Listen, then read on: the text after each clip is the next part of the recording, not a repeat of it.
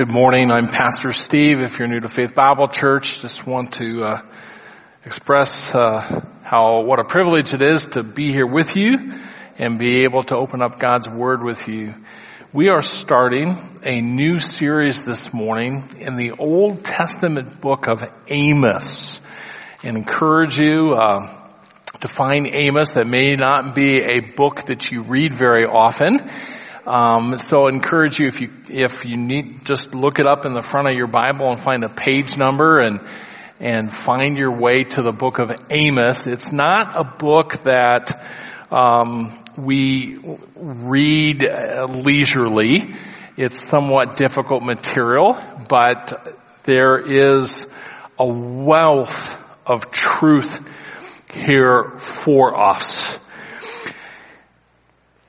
I want us to, just as we begin, just to think a little bit about some of the background of the book as we find in the first couple of verses in the book. And you'll notice I've given our little series a subtitle that says, Justice is Important to God. And there's a reason why I've chosen for us to go through this study, and one of the reasons is because justice today is talked about a lot. In fact, if you think about it from a political perspective, usually those who are more liberal politically, more of the left side politically, talk a lot about social justice, but they don't have that side of the political spectrum does not have a corner on the market of justice because God values justice. Justice is important to God.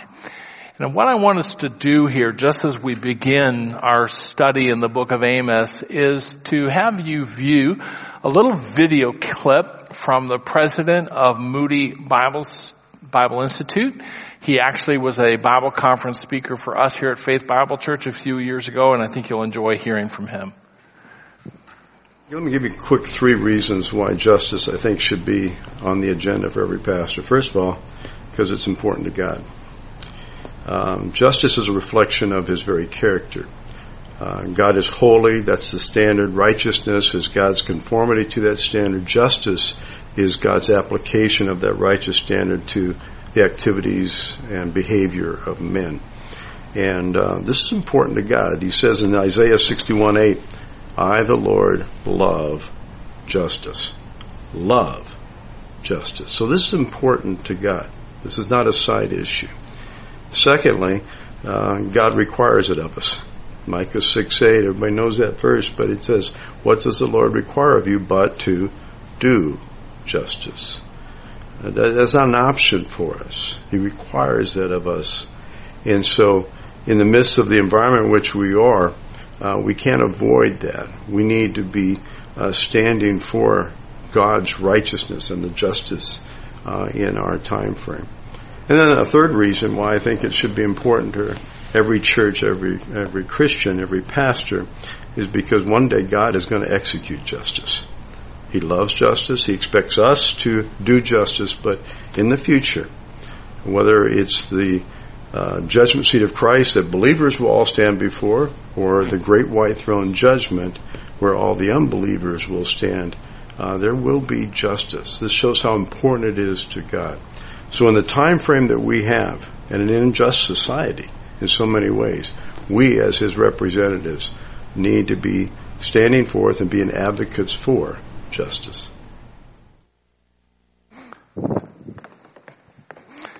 And we're going to see in our study through the book of Amos that justice, God's justice, is a theme that runs through this book. Now, Amos is a prophet.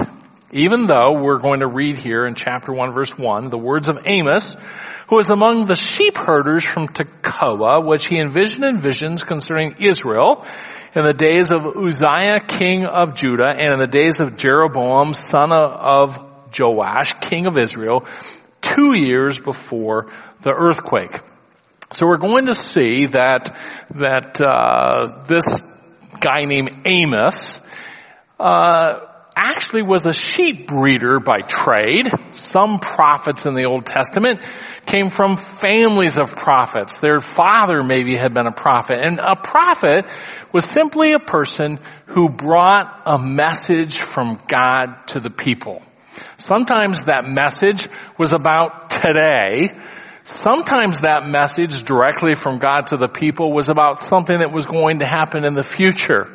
But a prophet was a person who brought God's message to a people.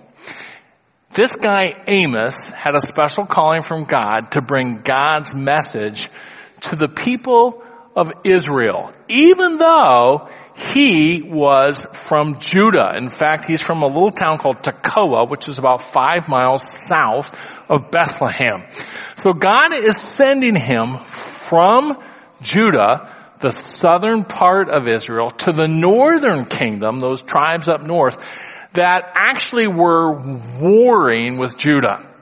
So remember, after King Solomon's death, the people of Israel, the United Kingdom of Israel, split into two. 10 tribes roughly went north and were still called Israel. 2.5 tribes were south and they were called Judah. And so we find Amos prophesying or giving this message sometime between 767 and 753 BC. We can see we do know the time that Uzziah ruled. We know the time that Jeroboam II ruled. But we don't know exactly when that earthquake was that was referred to in verse 1. So sometime between 767 and 753 BC, Amos shared this message. Now, it's interesting that this was a period of time in Israel and Judah's history of great prosperity. There was peace in the land. Notice the reigns of these two kings were long. It was a time of peace. It was a time of great monetary wealth. But sometimes in times of prosperity, there can also be a lethargy toward God. And so we come to our study in Amos. Now it's interesting, Amos is going to do something in this letter that a lot of prophets did. He's kind of setting a trap. Do you remember in the Old Testament when Nathan the prophet went to David to confront King David about his sin? And he told David a story about a guy who just had one little sheep and he loved the sheep, but some other guy came and took his sheep and killed it. And David said, well, that guy should get punished. And then Nathan the prophet said, that guy is you. Well, Amos is going to do something similar. Because Amos is going to start by pronouncing God's judgment on all of Israel's enemies. So Amos comes into the northern kingdom. I have a message from God. And he starts to pronounce this message from God that's talking about God holding everybody accountable for what they do. And Israel's going to be saying, yes, go for it, Amos. We love this message because they're a bunch of bad people around us. You go for it, Amos. And so Amos is going to begin in this letter, especially in chapter 1 and the first 3 verses of chapter 2, pronouncing a judgment against all of Israel's neighbors. So right up in this pink area, this is the northern tribe. This is Israel. Down here is where the southern 2.5 tribes are, Judah. But all around are the peoples that Amos is going to begin pronouncing judgment against. Up here are the Arameans, and we're going to see them referred to in verses 3 through 5. Then we're going to see the Philistines down here. You see this little town called Gaza. Today we hear a lot of the news about the Gaza Strip. There's that little piece of ground right here that's under Arab control. Here's Israel. And so even back then, that was Philistine territory. God's going to pronounce a judgment against them. We're going to see the Phoenicians up here. God's going to pronounce judgment. The Edomites here, the Moabites here, the Ammonites here, all around Israel, God is going to be pronouncing judgment against these people. And Israel is going to love every minute of it. They're going to be saying, it's about time. It's about time that somebody is going to be held accountable for their actions. Don't we feel that way sometimes? We look around us and we start thinking about all of the injustice that we see around us. And sometimes we feel like people just get away with it. Whatever they want to do, they just get away with it. Remember with me back to about April of 2014. In our news, we saw a story about Boko Haram. This is a Islamic extremist group in northeast Nigeria. And Boko Haram went into a government-run Girl for Schools in April of 2014 and took 276 girls. And right after that happened, it appeared that nothing could be done. And it was talked about just for a little while, and then it was just silent. And we never heard about it anymore. And I can remember going on the web, typing in, what happened to the girls that were taken from Chibok, Nigeria? What Boko Haram does is that this militant group, they align themselves with ISIL. They'll take those girls and they will sell them as brides, 9 to 12 years old, sell them. Sometimes they use them in military service or as a suicide bomber. Sometimes they'll use them to bear their own babies. And we look at that, and we look at this group. Some say that Boko Haram has displaced 2.3 million people from their homes. And we look at it and said, nothing happens. Unless we think that injustice only happens somewhere else. Conservatively speaking, they estimate that between 14 and 18,000 people suffer the same fate here in the United States. Human trafficking in the U.S. every year. And we look at grievous examples of injustice. And one of the things that and we start to feel like everybody gets away with it. And yet in this prophecy, this book of the Old Testament, 2,750 years old, almost 3 millennia old, we're going to see that God doesn't change and God loves justice. In fact, God holds all people accountable for their actions, and all people will be accountable for their actions. Even though at times we start to feel like people just do what they want to do. Nothing ever happens.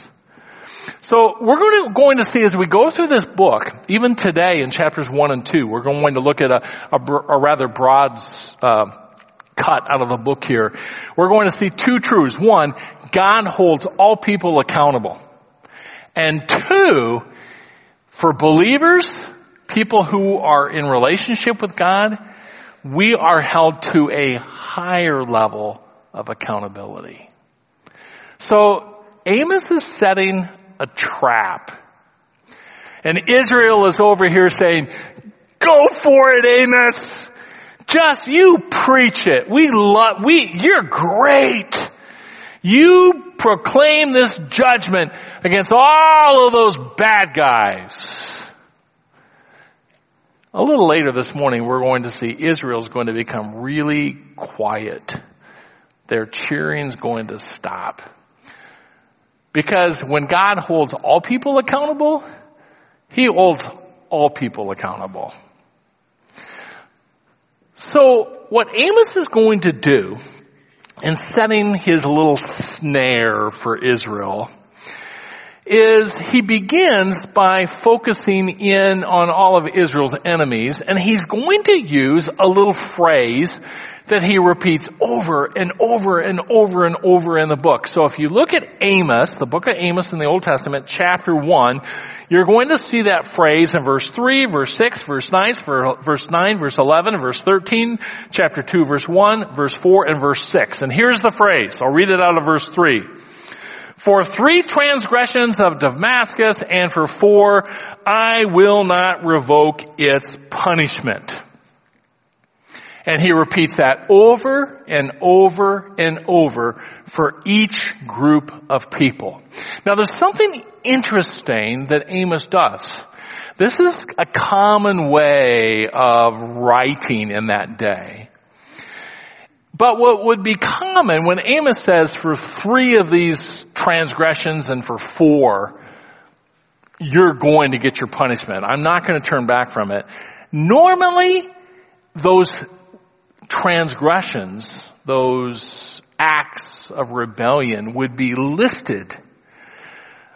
But it's interesting as we look at this, for these enemies of Israel, he only lists like 1, sometimes 2 transgressions. Until he gets to Israel. Now, I want to make a couple of notes. In verse 2 of chapter 1, we read, he said, the Lord roars from Zion, from Jerusalem he utters his voice, the shepherd's pasture grounds mourn, and the summit of Carmel dries up.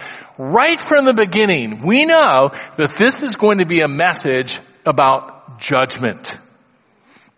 The lion roars. They're picturing God as one who is going to execute judgment, as a roaring lion. It says in verse 2, he roars from Zion. Remember, Zion sometimes in the Bible refers to the mount in Jerusalem upon which the temple is built. Sometimes Zion refers to the temple. Sometimes Zion refers to the whole city of Jerusalem. Sometimes Zion is even used to refer to our future home in heaven. Here we find Zion just is that place where God dwells. And Israel really felt that God lived in their midst in the temple in Jerusalem. And so from Jerusalem, God in his very presence is going to execute judgment. And judgment we see pictured in verse 2 as drought. It says Carmel dries up. The hillside, the foothills of Mount Carmel, some of the most fertile farmland of the day. And yet, it's going to be dried up. For an Israelite, drought meant discipline. If you go to the book of Deuteronomy, chapter 28, 29, and 30, God told the people of Israel, if you obey me, I'm going to bless you. You're going to have great crops. But if you disobey me, you're going to have terrible crops, drought and famine. You see, God's blessing on his people in the Old Testament was very visual. It was very hands-on. And in their mindset, in their worldview, if they had drought, it meant that they had sinned against God. Now, God doesn't work with New Testament Christians in that same exact way. We don't have to conclude in eastern Iowa if we don't get rain that we've sinned. But for Israel, that was a very real picture of either God's blessing or his discipline on their life. And so here we know right from the beginning, judgment's coming. And Amos, in setting this little trap for Israel, begins by pronouncing judgment against all of Israel's neighbors. And they're loving it. Notice with me in verse 3, he says, for 3 transgressions of Damascus and for 4. The Hebrew word translated transgression there is a reference to an act of rebellion. It's an act of rebellion against authority. One of the translations is either the New Living or the Net Bible, New English, translates it crime. It says an act of rebellion rebellion. And so Amos is going to go through each of these neighboring nations, and he's going to list, you have willfully acted in rebellion against God. Now, how? We can understand that for Israel and Judah because they had God's law. Remember, Judah and Israel had the Old Testament law. If you look at the book of Deuteronomy, the book of Exodus, even the book of Numbers, we can read about the law of Moses. Very specific things that Israel should do and should not do. But this is not Israel. Some of these people are related to Israel, but they're not Israelites. They're pagans.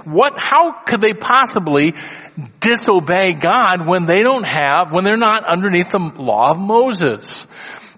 Most evangelical Bible teachers would go back to the book of Genesis chapter 9 and say that just because these people are not underneath the law of Moses does not mean that they are without law. And in Genesis chapter 9, we see God's agreement, his covenant with Noah. And in chapter 9, verses 6 and 7, we read this: whoever sheds man's blood, by man his blood shall be shed. For in the image of God he made man. As for you, be fruitful and multiply, populate the earth abundantly, and multiply in it.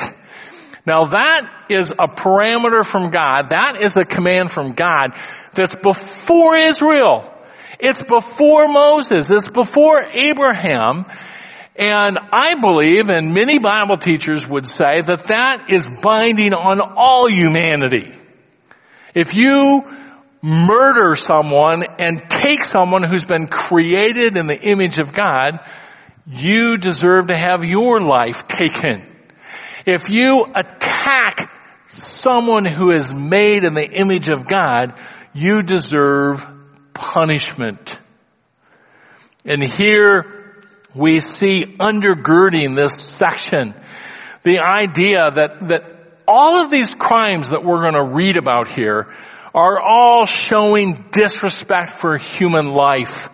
They are all crimes against human life and the image of God that all humans bear. And so Amos is correct in saying these are acts of rebellion, and all of you peoples around Israel, you are going to be held accountable. And so Amos is going to start listing all these offenses. And remember, as he's pronouncing this, these Israelites are over here saying, "You go for it, Amos. You're our favorite prophet. This is great. These people have been getting away with this for so long. It's good to hear that something's finally going to happen, that there is justice." So they're happy.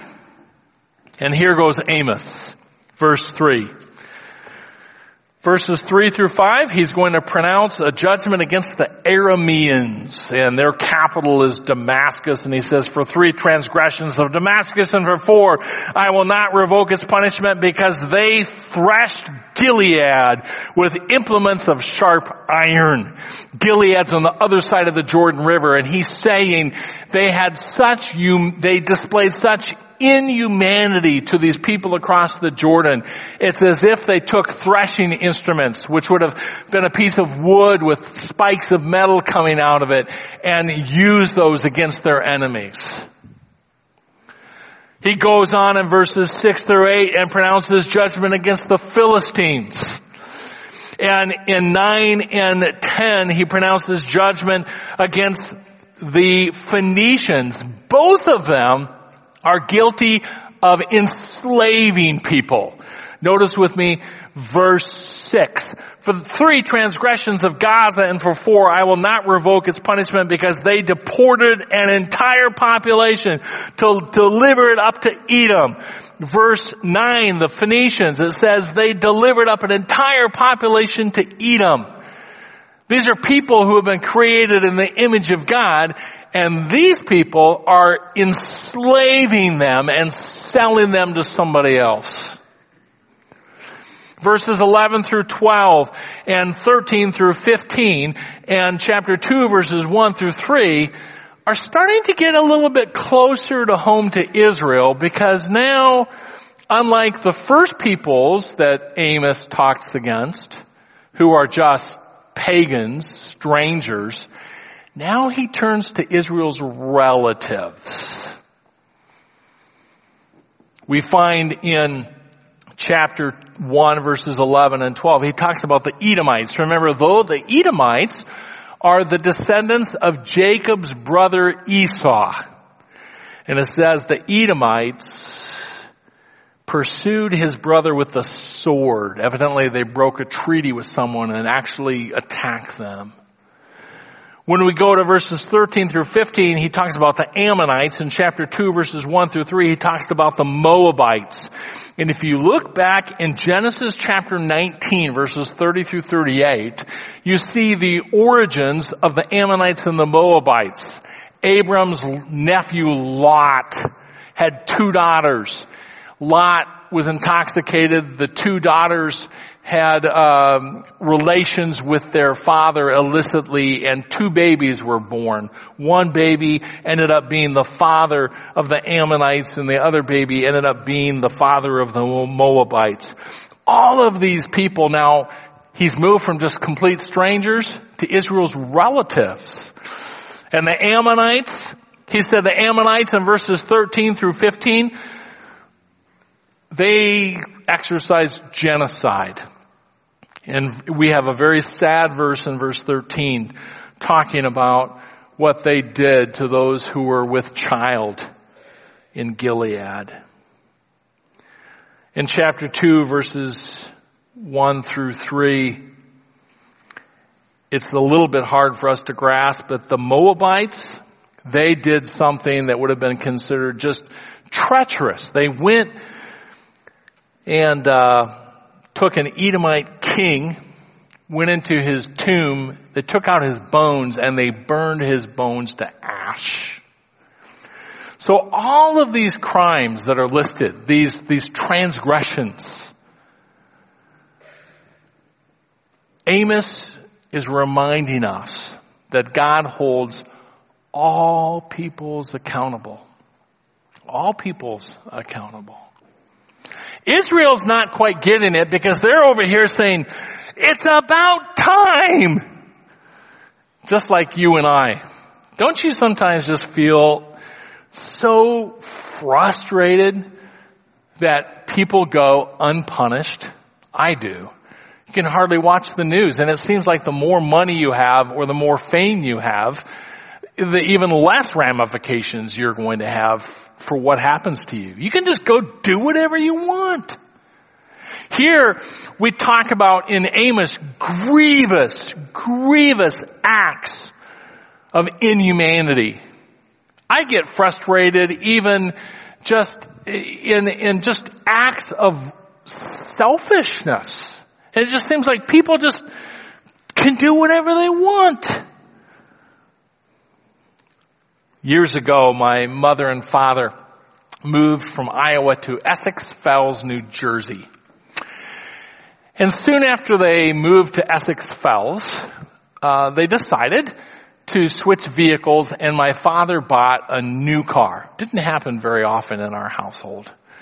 And he was excited. It was a beautiful car. And in the Benton household, whenever we changed vehicles, there'd be a trip. Sometimes it would be a short trip, but Mom and Dad decided, they were empty nesters at the time, they decided, let's take a trip. So they went to the Pocono Mountains of Pennsylvania. They're really not mountains, but don't say that to somebody from Pennsylvania because they'll get offended. But they're beautiful.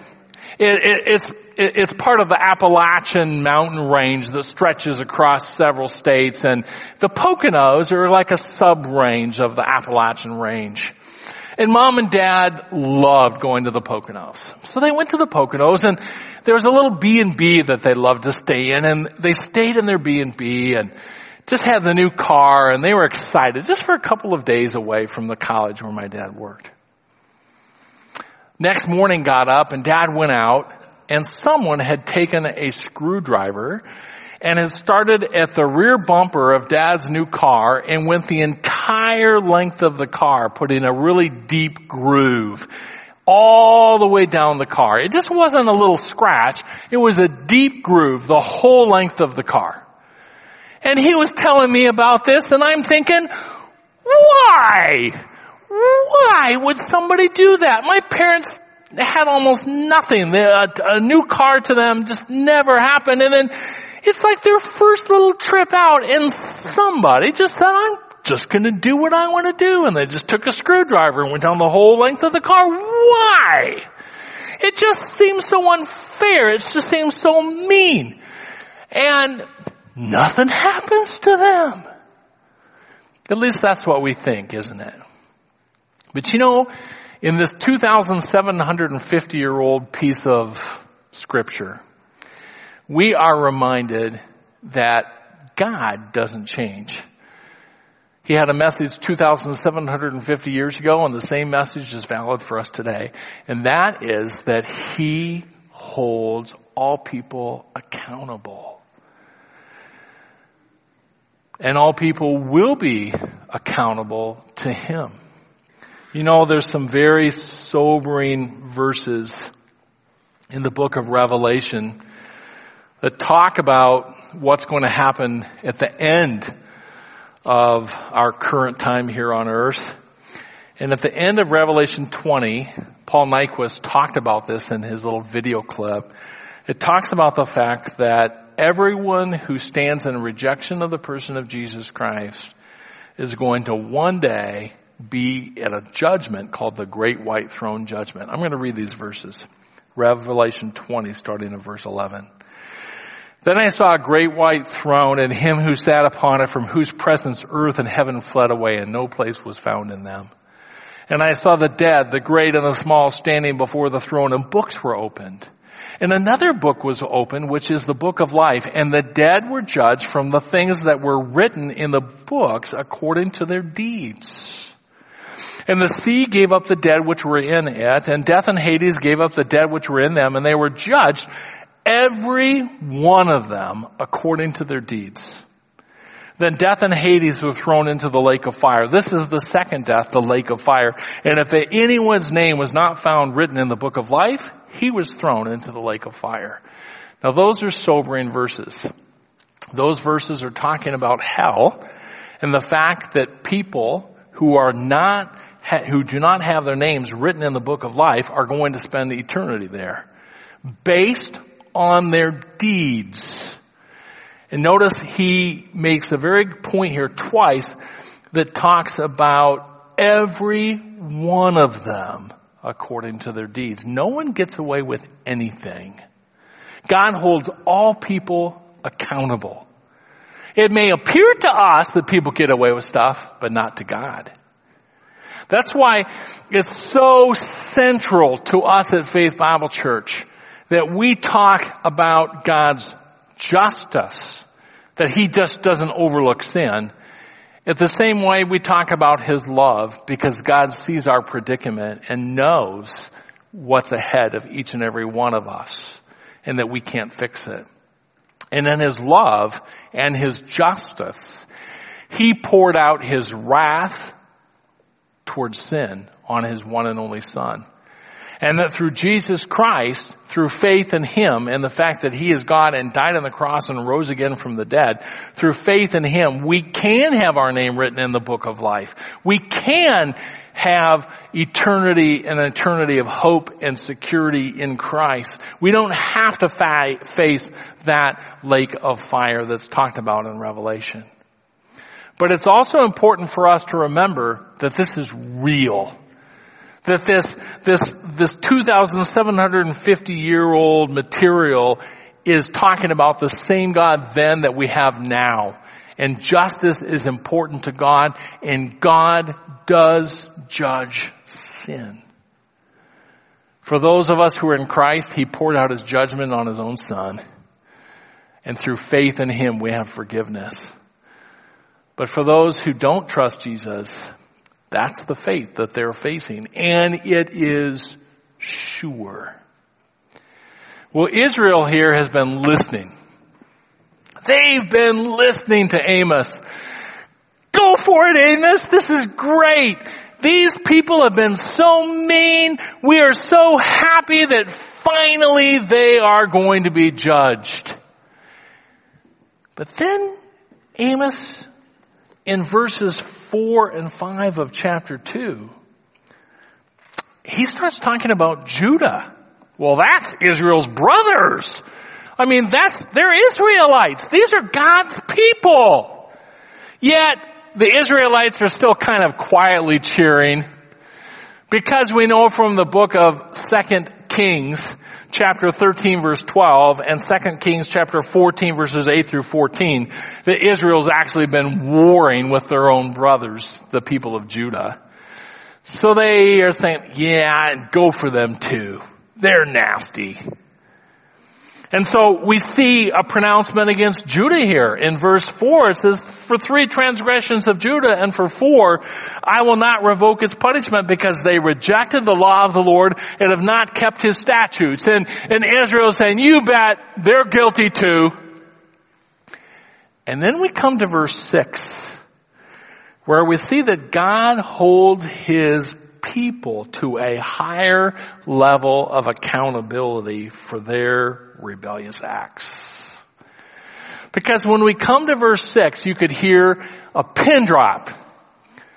Because while Israel's been cheering on God's judgment that's being pronounced by Amos, Amos comes to them.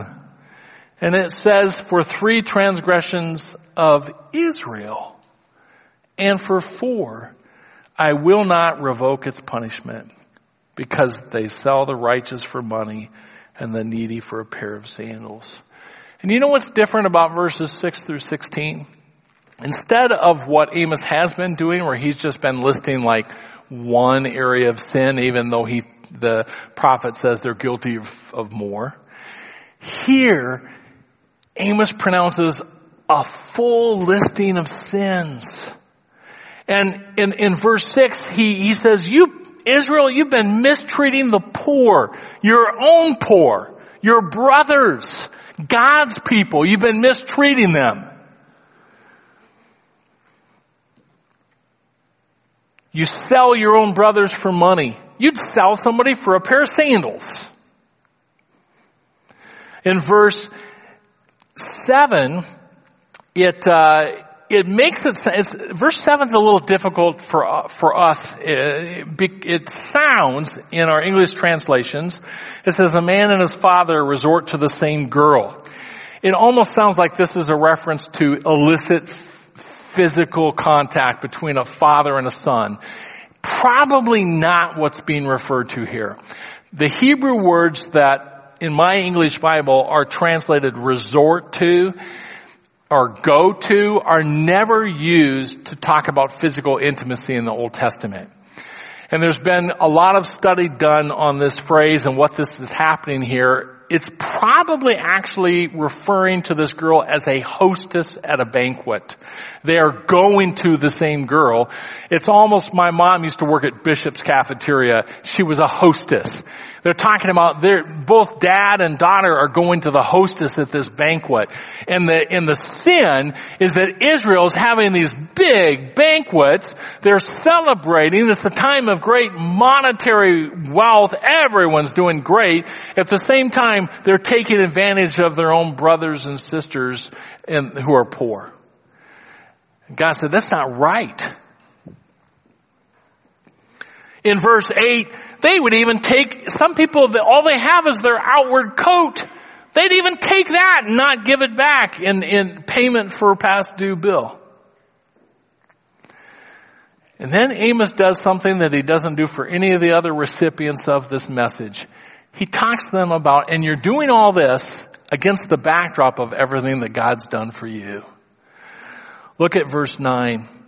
It was I who destroyed the Amorite before them. Verse 10, it was I who brought you up from the land of Egypt. Verse 11, I raised up some of your sons to be prophets. And Amos is going to talk later in the letter or the book about what a privilege it is for us to be able to hear from God.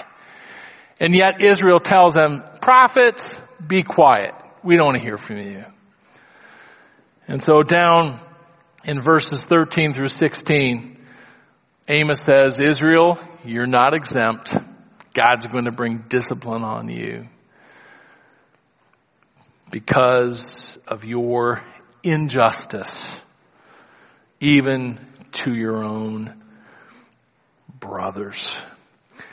You know, one of the things for us as a church family as we enter this study on Amos that's so important is that when we read about God's heart and his heart for justice, that we don't just think about other people. That we don't just say, well, I hope this person or this group will someday experience God's judgment, and fail to look at our own hearts about what God wants us to learn, what he wants me to learn about my relation to the poor, my attitudes toward the downtrodden. I went to elementary school in Council Bluffs, Iowa. Never went to kindergarten, where we lived at the time in Indiana, the little town. I lived in Tippecanoe, Indiana. They did not have kindergarten. So we came to Council Bluffs. I was supposed to be in first grade. They wanted to put me in kindergarten. My mom went to the principal, Mrs. Clatterbuck, and said, look at this kid. He's huge. If you put him into kindergarten, he's going to get made fun of so bad. So they went ahead and just let me skip. And I went to first grade. Well, during my years at J.B. Rue Elementary on the west side of Council Bluffs, grades 1 through 5, we had little health units. I don't know if they still have health units in elementary school or not, but we did. And I remember to this day, one of the health units was on proper tooth care.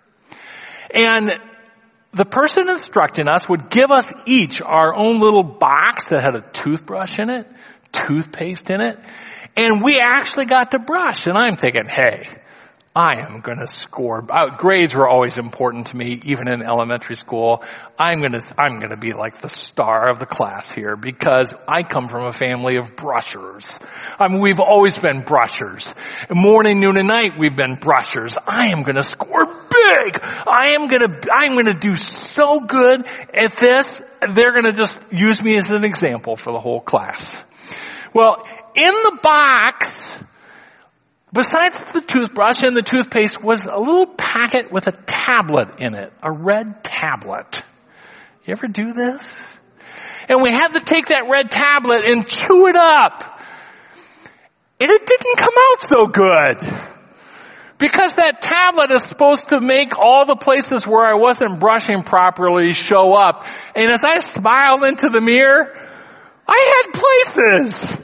There was stuff that wasn't supposed to be in there. And I didn't know it. But when I actually became aware of it, hey, that's not supposed to be there. I had to admit that maybe I wasn't doing quite as good as I thought I was. And one of the things I would encourage all of us to do as a church family, just as we work through the book of Amos, is to, in a sense, take a look into our own hearts. Just, maybe our prayer can be, Lord, just show me more and more who you are. Help me to see your heart for people. Help me to see that you desire justice and for us to be people of justice. Help me to see where I need to change my mindset, my practice, how I relate to the downtrodden, how I relate to the poor in my own life. Because whether we recognize it or not, all of us are accountable to God. Father, we thank you for these verses and the reminder that you are a God of justice everyone will be held accountable. We thank you for the hope we have in Jesus, that as a just God, you don't let sin go unpunished, but as a loving God, you poured your punishment out on your own Son for us because you love us. And through faith in him, we have forgiveness. But as your people, we pray that as a church, you would give us your heart. You'd help us see people through your eyes. That you would give us a heart for the downtrodden. And that we would recognize areas of sin, that we'd recognize areas that we need to adjust in our own lives. We pray this in Jesus' name. Amen.